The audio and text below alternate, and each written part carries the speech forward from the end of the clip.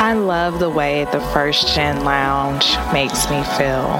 Because it creates a space where I belong. Where we're able to create community. The fact that it's a community.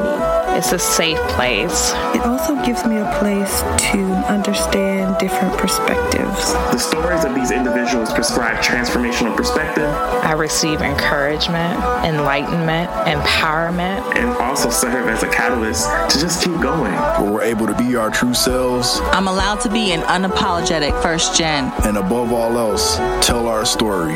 And every episode is unique. I love it.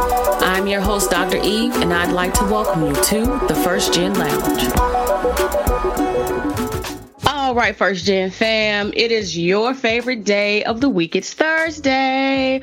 Y'all get sick of me saying it, but it's cool because you already know what it is. But I am here today with the really good friend, a good brother. You'll find out why he's a good brother, Dr. Rodney D. Smith, who is a 2-time HBCU graduate and just an all-around awesome person. Dr. Smith, welcome to the First Gen Lounge. So happy to have you today. Thank you so much. I'm glad to be a part of your endeavors. I am glad. Look, I am so happy to have you. I know I told you this before, but I'm gonna tell all the people. The guy on this podcast today is a stand-up guy. Dr. Smith is awesome, and he's so genuine. Somebody I met about 3 years ago, maybe. Yeah, it's been about 3 years. When I was at Shaw, and it's just been really good to stay connected and to see, the growth for both of us, especially with you becoming a published author with your book, and we're going to talk about all of that. But I'm about to spill the beans. I want you to spill the beans. So tell the people who you are and what you do. Okay, I'm Rodney Smith, and originally my family originates from South Carolina, but I was born in Philadelphia, and my dad didn't want to raise us in Philadelphia, and so he moved us back down to South Carolina, Georgetown, South Carolina to be exact. So I grew up in the low country of South Carolina on the coast, and ended up going to Morris Brown College as an undergraduate in Atlanta, Georgia.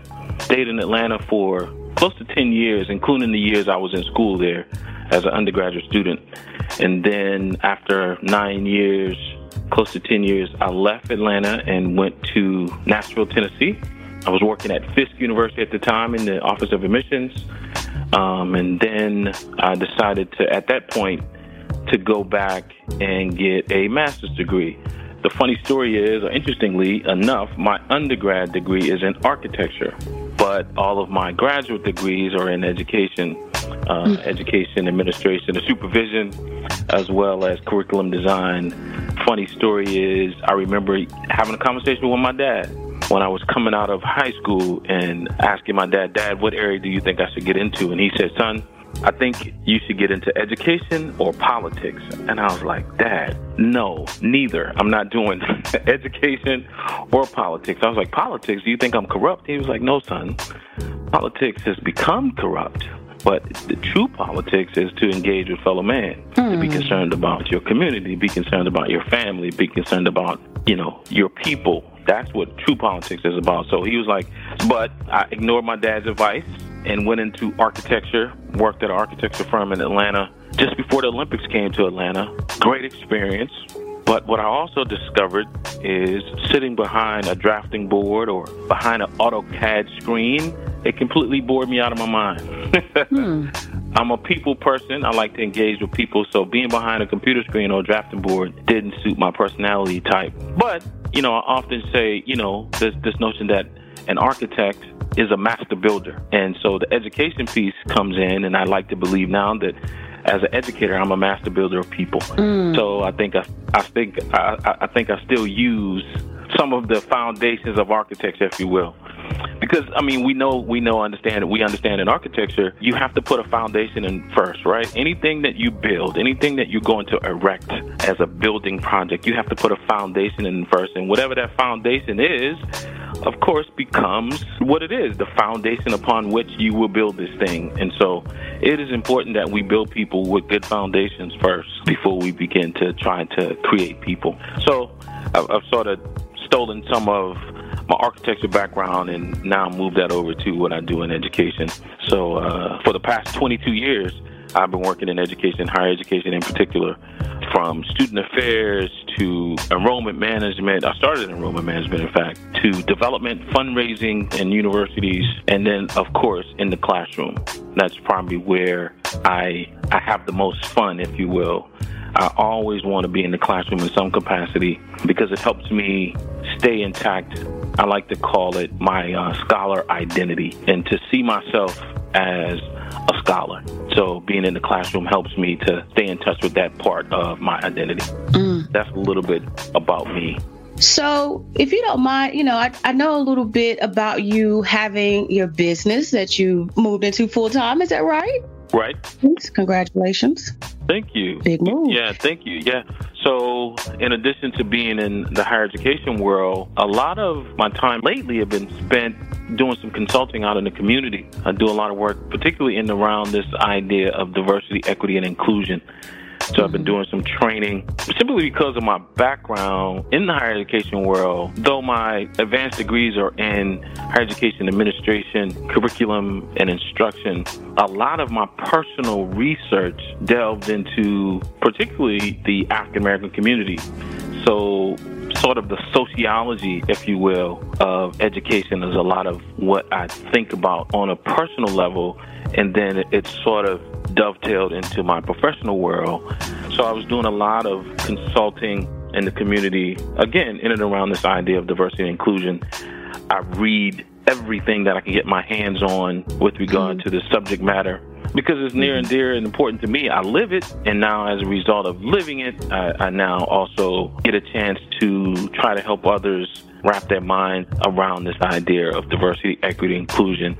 I teach courses at the university. In fact, this semester I'm teaching a course called Racial and Ethnic Diversity and Cultural Understanding at the University of Missouri, Kansas City, graduate level course. And I've been teaching that course for the past, 5 years. So they asked me to come in and teach that course. And it's something that has become something that's near and dear to my heart. It's very important to me. In fact, I often say that I've committed myself to this work for the rest of my life. A big part of my studies and the research that I found was came across a gentleman by the name of William Cross, who did this research some time ago, I want to say back in the 70s, definitely the 80s, about identity development, particularly of the African American community. And he calls it the 5 stages of negrescence.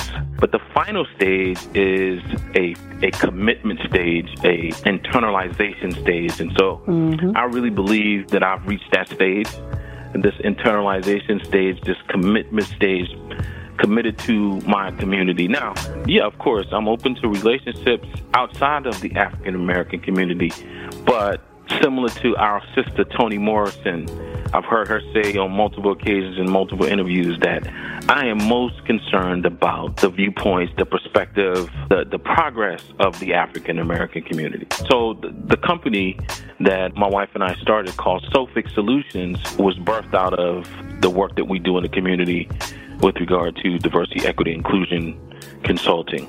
And so, but even Sofix is not a very common word. When we were trying to think of a name for our organization, we were just kind of sitting in our TV room, what are we going to call our company? And of course, with education in itself, with the English language having its origins in Latin, we found this word. Sofix has Latin origins, of course, which means skilled, clever, or wise. And so that's the word that we settled on. So because it meant wise solutions, wise advice, wise consultation to individuals. So the name Sofix Solutions emerged as our company's name. And so I've been working on this full time for the past 3 months.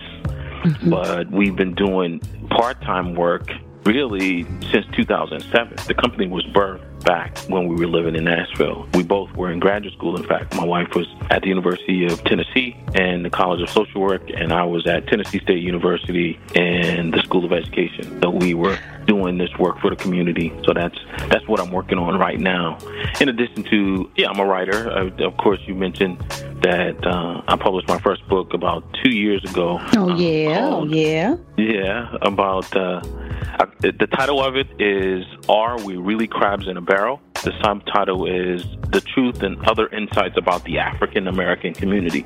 So, having grown up on the coast of Carolina, I had an opportunity to have some experience dealing with crabs. I'm talking about the marine life form. I'm talking about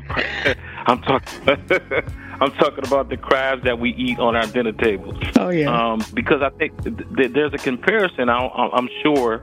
I'm going on a limb. I'm sure that you've heard it in the African American community. We sometimes say, "Oh, we're just crabs in a barrel. We're pulling each other down. We're in this barrel. We're pulling each other down. One crab is attempting to escape the barrel, and another crab will clamp onto that crab and pull him back down into the barrel." And I always took issue with that analogy, even from a small kid, because I remember seeing those crabs going from that barrel to a boiling pot of water.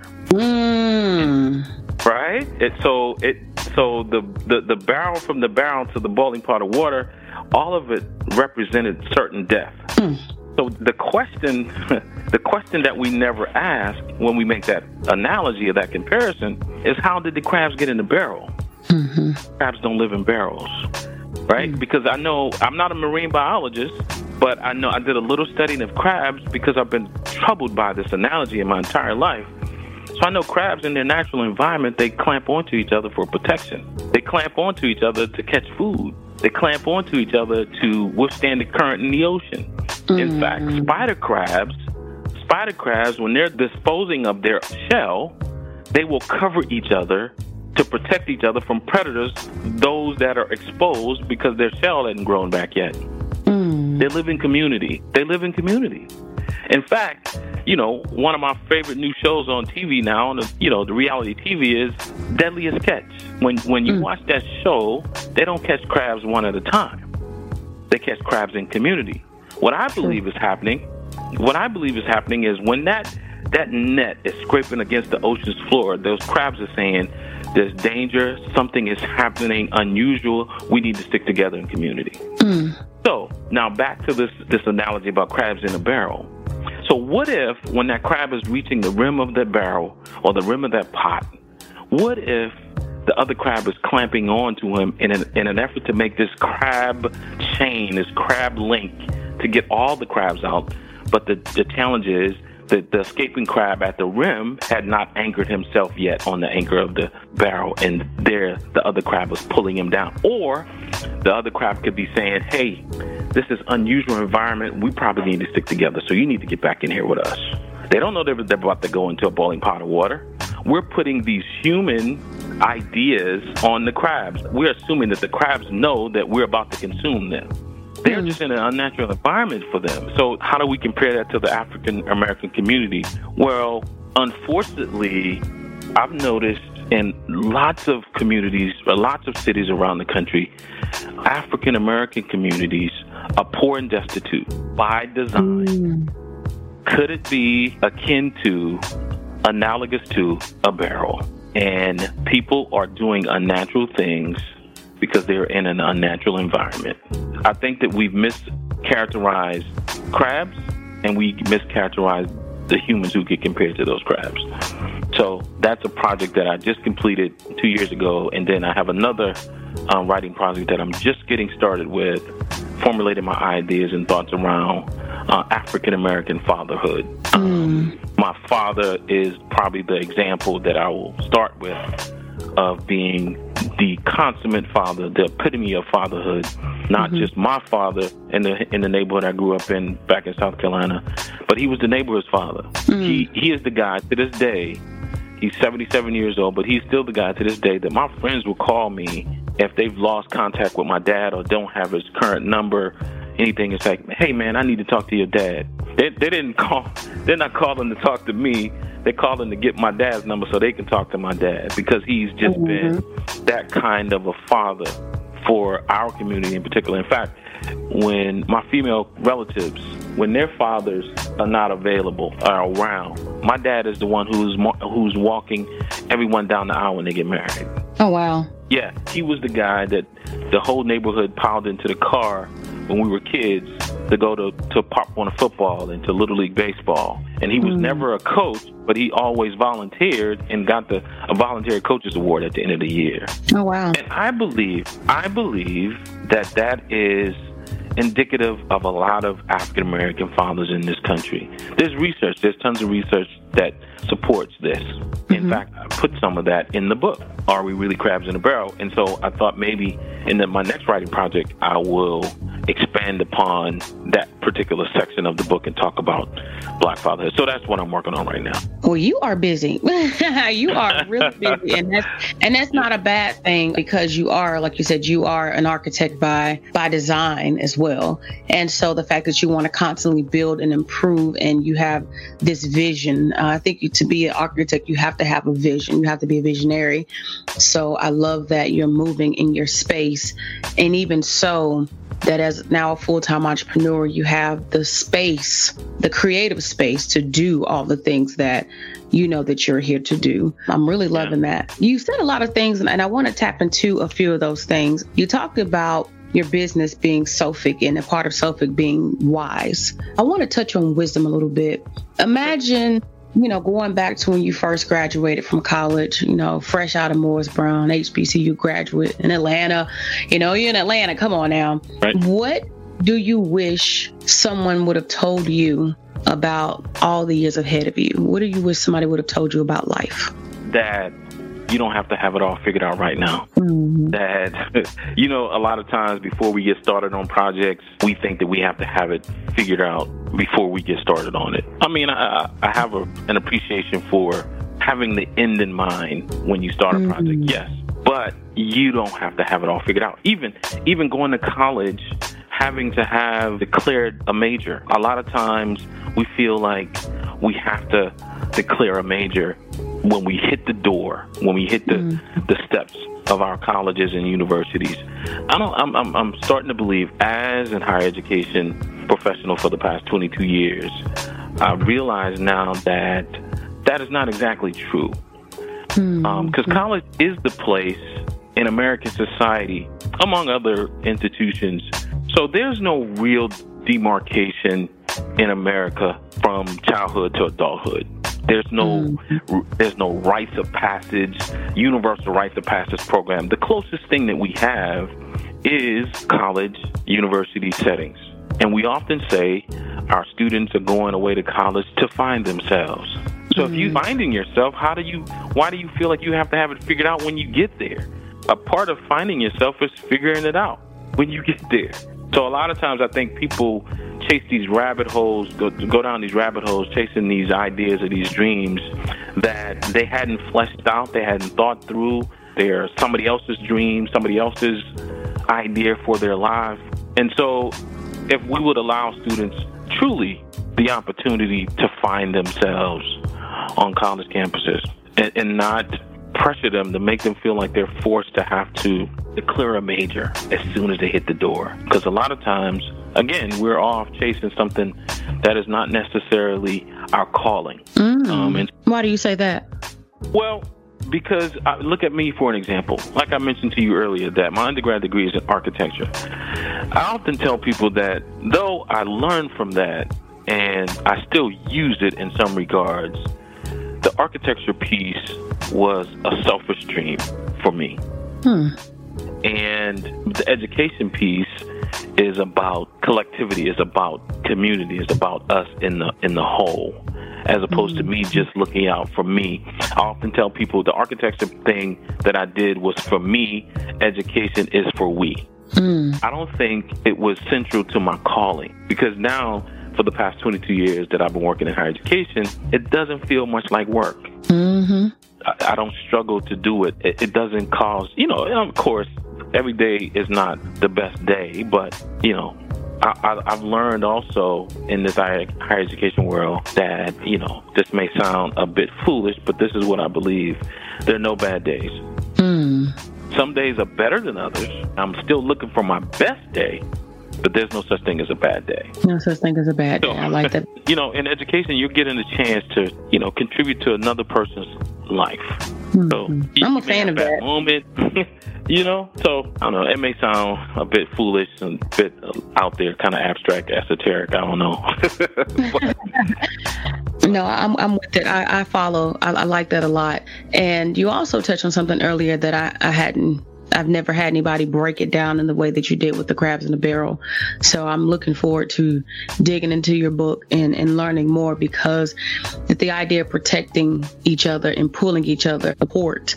We only got part of the story growing up about the crabs in a barrel.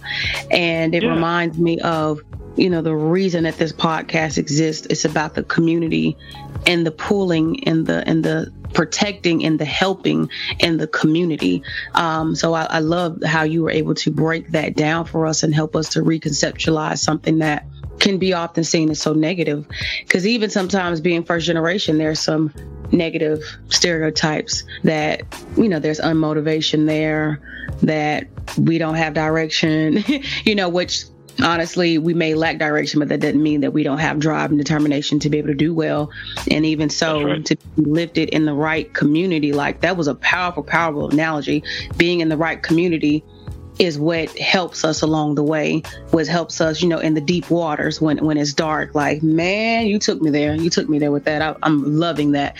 Y'all need to get this book. Like, seriously, y'all need to get it. And it just reconceptualize even the blackness and the racism that we get these stereotypes, right, put on us sometimes. That's exactly right. You own them. You're hitting the nail squarely on the head. I think, as a result of my work, studying this idea of diversity, equity, inclusion, I now know analogies like that when we say black folk are just not supportive of each other, we're just pulling each other down, saying those kinds of things. Mm-hmm. That is known as internalized racial oppression.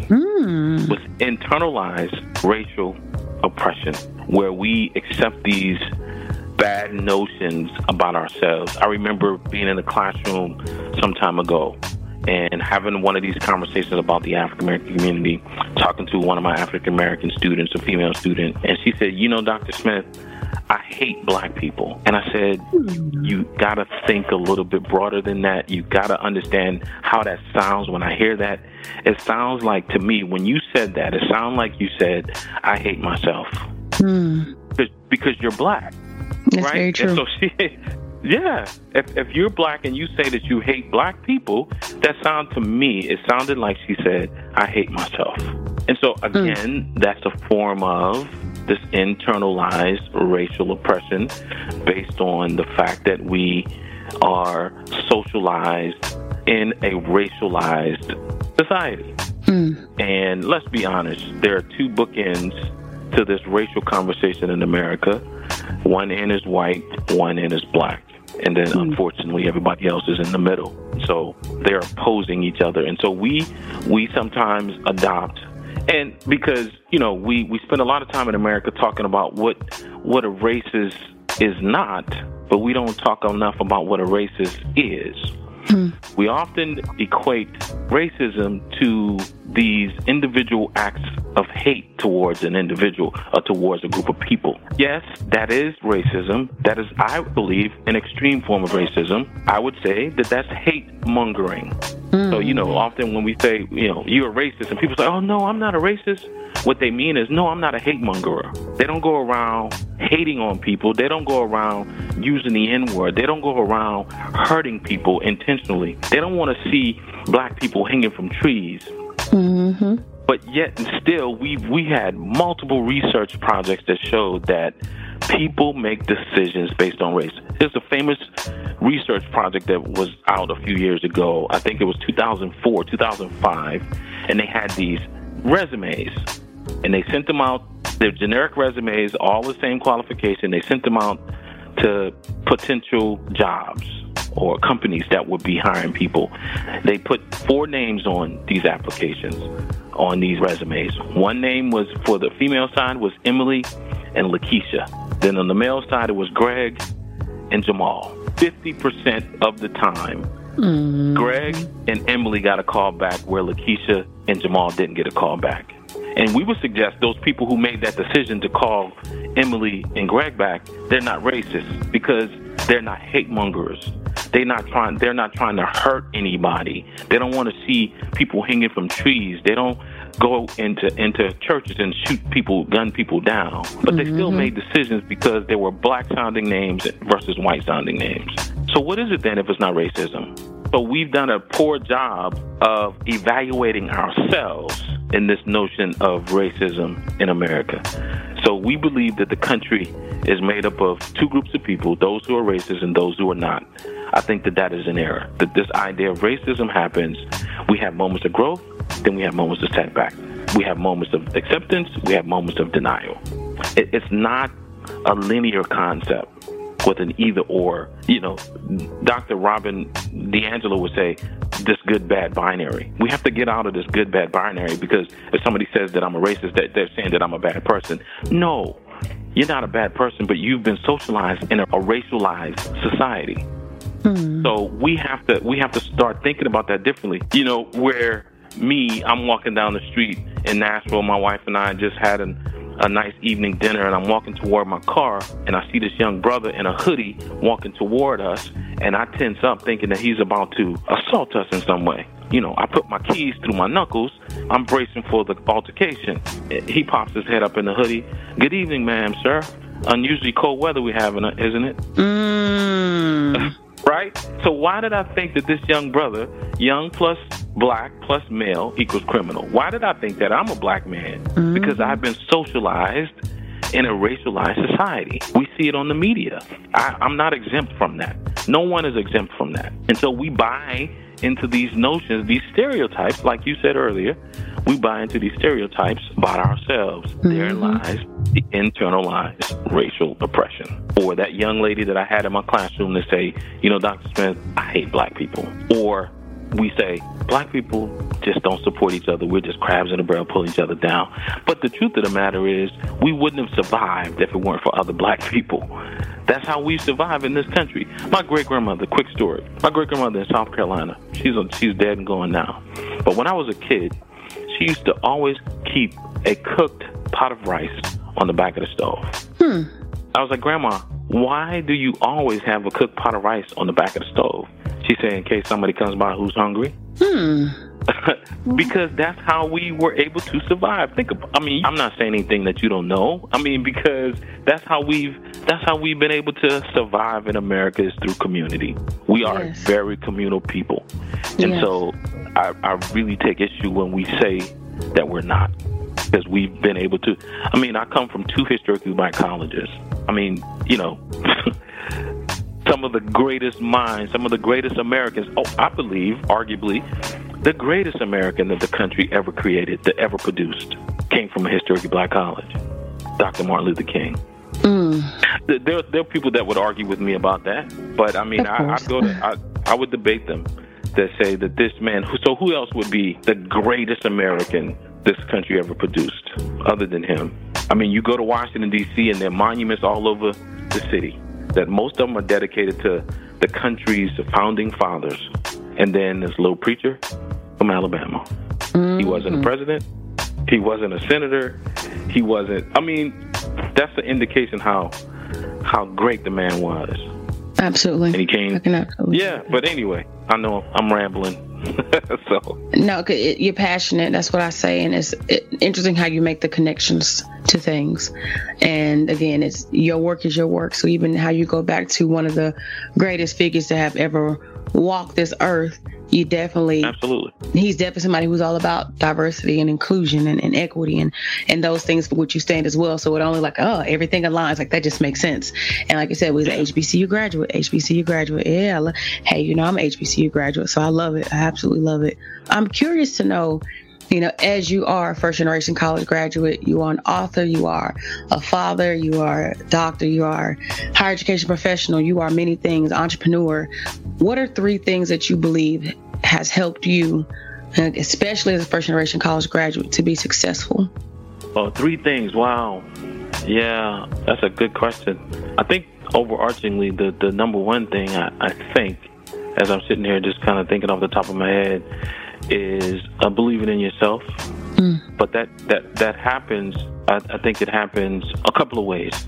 But most of the time, it happens through in some regards, a vicarious experience, or through somebody saying it to you, believing in you before you started believing in yourself. What I mean by that, okay, I played football in high school, and I was a quarterback.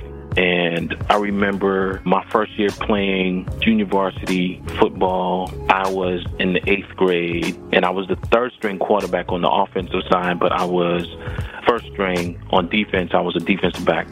And so I played all the time in the game, and then we were beating this team really good, and the offense was on the field. My coach looked at me and said, "Get in the game, Smitty." And I said, "Coach, offense is on the field. I play defense." "Yeah, I know I'm the third string quarterback." He said, "Get in the game and play the position that you practice." And I said, I'm shaking in my boots. And he grabbed me. He said, "You practice, don't you?" I said, "Yes, sir." He said, "Well, get in the game and execute." So he was believing in me that I can do this thing. I wasn't believing in myself. He was believing in that I can do it, but I was scared, shaking in my cleats, that I couldn't do it. And the point I'm making is, 2 years later, I was the starting quarterback at my high school and on varsity team. I went to a pretty big high school in South Carolina, 4A high school, 2,000 students. I'm 5'8", 150 pounds, soaking wet with bricks in my pocket. But Coach believed in me. And so it caused me to start believing in myself. After you go in there and you start executing what you practice, it starts working for you. You call a play and the play works. You're like, whoa, I can do this. So what I've learned about success, you have to have someone, I call it an academic term, controlled motivation. Controlled motivation means someone else is motivating you until it transfers to intrinsic motivation. That's what happens to most of us. Somewhere along the line, controlled motivation. I used to run a youth development program. I can hear some of the young men saying, I asked them the question, "Who made you come to these sessions that we have?" It's like, "My mama made me come." But before long, I wanted to come because you see what I'm saying? The transfer took place along the way where somebody's making you do it, and then sooner or later you make yourself do it. So it goes from a controlled motivation to an intrinsic motivation. Those are some of the keys to success. In other words, you got to have people concerned about you. You got to have caring adults around you who believe in you, who mentor you, who bring you along. And you cannot forget to do the same thing. When you get in these positions of influence and positions of power, you cannot forget to do the same. Because, again, we survived that way, particularly the African American community. Historically Black College is based on that premise, I believe, of this controlled motivation until it becomes an intrinsic motivation. You had those teachers that just was not having it. They were like, "Look, you're gonna do what I ask you to do. You're gonna do what I tell you to do," and you did it. And that's why we have that kind of love and respect for our teachers, particularly in the African American community. Absolutely. Because they take on these mother and father like roles. Yeah, they sure do. So those are some of the. I don't know if that was 3, but those are some of the. They weaved in there. They weaved in there. They weaved in there. Well, we have gotten to a point where we are, going to wrap up for sure. And I have to ask you just one final question. It's the question that I ask everybody. I just got to know if there's one thing you could leave the family with, one thing that you could tell everybody to hold on to for life. What would that one thing be? Yeah, I think I've been saying it all along. In my studying, I've come across a couple of words that are very impactful to me. And one of the words that I'm going to share with you right now is a South African word. It is Ubuntu. And if I remember correctly, the spelling is UBUNTU, which my understanding of the translation of this South African word is I am because we are. That's my understanding of what that word means. I believe I've learned that it's a Zulu word. There are a couple other Zulu words that really resonates with me, but that's one of them that really resonates with me, that I am because we are. A lot of times we hear people say, "Oh, this gentleman and this lady is a self-made person, a self-made man, self-made woman." That's impossible. That's an oxymoron. That cannot happen. People need people.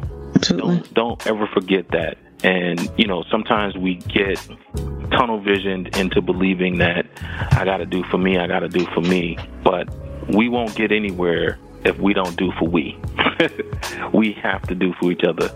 I believe that. I will go to my grave with that idea that community is the most important thing.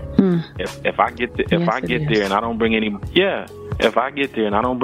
else along, then what's the use of me getting there? There is none. There is none. There is no use. There is no use. Who you gonna share it with? I mean, who you're gonna want to share this with somebody. So you gotta have family. You gotta lift. You gotta lift as you climb. And I know the brothers who are listening, that would resonate with them. Brothers of Omega Psi Phi Fraternity Incorporated. But what? I was going to actually tell them why you are, a good brother, but since you told them, there it is. But now they know.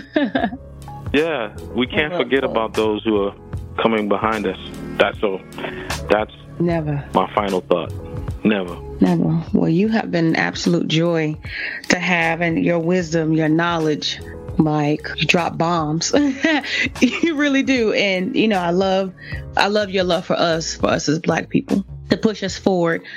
Even for you to be a 2-time HBCU graduate, not are you saying you love us, but even in your youth, to practice that and to recognize it as you continue to grow, and just really to be in the embodiment of what it is to be a Black man, to be a proud Black person, somebody pushing the culture forward, but not just that, getting other people to have an appreciation for it, or at least to be open to what it is that is in the world that we have to live in. Not that you force anything down anybody's throat, but just to truly have an appreciation for it. And if not an appreciation, at the very least a respect.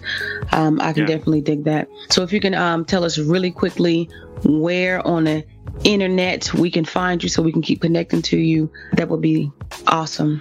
That was well said, sister. Oh, by the way, that was well said. Yes. Thank you. Like, I'm over here. I'm a processor, so I'm like, man, this is it's heavy. It's heavy. I do love us. So So individual can find me. My website is SOPHICSolutionsGroup.com, and Sophic is spelled SOPHIC. Solutionsgroup.com, and you'll find us there. And then my book, Are We Really Crabs in a Barrel, is on Amazon. You can find it, and so you can find a paperback, or you can find the Kindle version on Amazon as well. And then I'm on all of the social medias, which I'm always challenged to tell you my handles on social media. So I got to look it up. I know Twitter is Dr. Rodney Smith 1, I believe. I'm going to check that in a second. Yes, Dr. Rodney Smith 1. Yep, that is it. And on Instagram, I am Dr. Rodney D. Smith. That's my handle on Instagram. And awesome. On Facebook, I have a page for my book. It's just titled Are We Crabs? @Are We Crabs. So you can find me on Facebook that way too.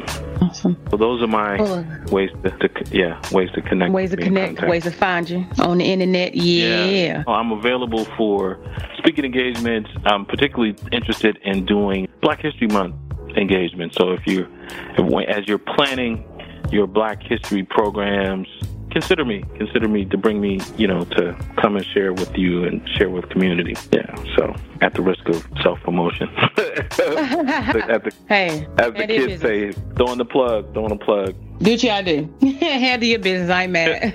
That's what it's for. To be for real, you put yourself on. Well, look, again, I definitely appreciate you, my friend, for being on. Wishing you nothing but the very best and all that lies ahead. Continue to press forward and knowing that everything that you do is absolutely appreciated and definitely needed. Because if you weren't out there, really the perspective that you're giving today, like, my gosh, we wouldn't have it. And that's what makes the work that you do and the life that you live so valuable. Thank you again for your time. Have a great day. Well, great evening now. Thank you. Proud of you, my sister. All right. Keep doing it. Thank you so very much. Thank you.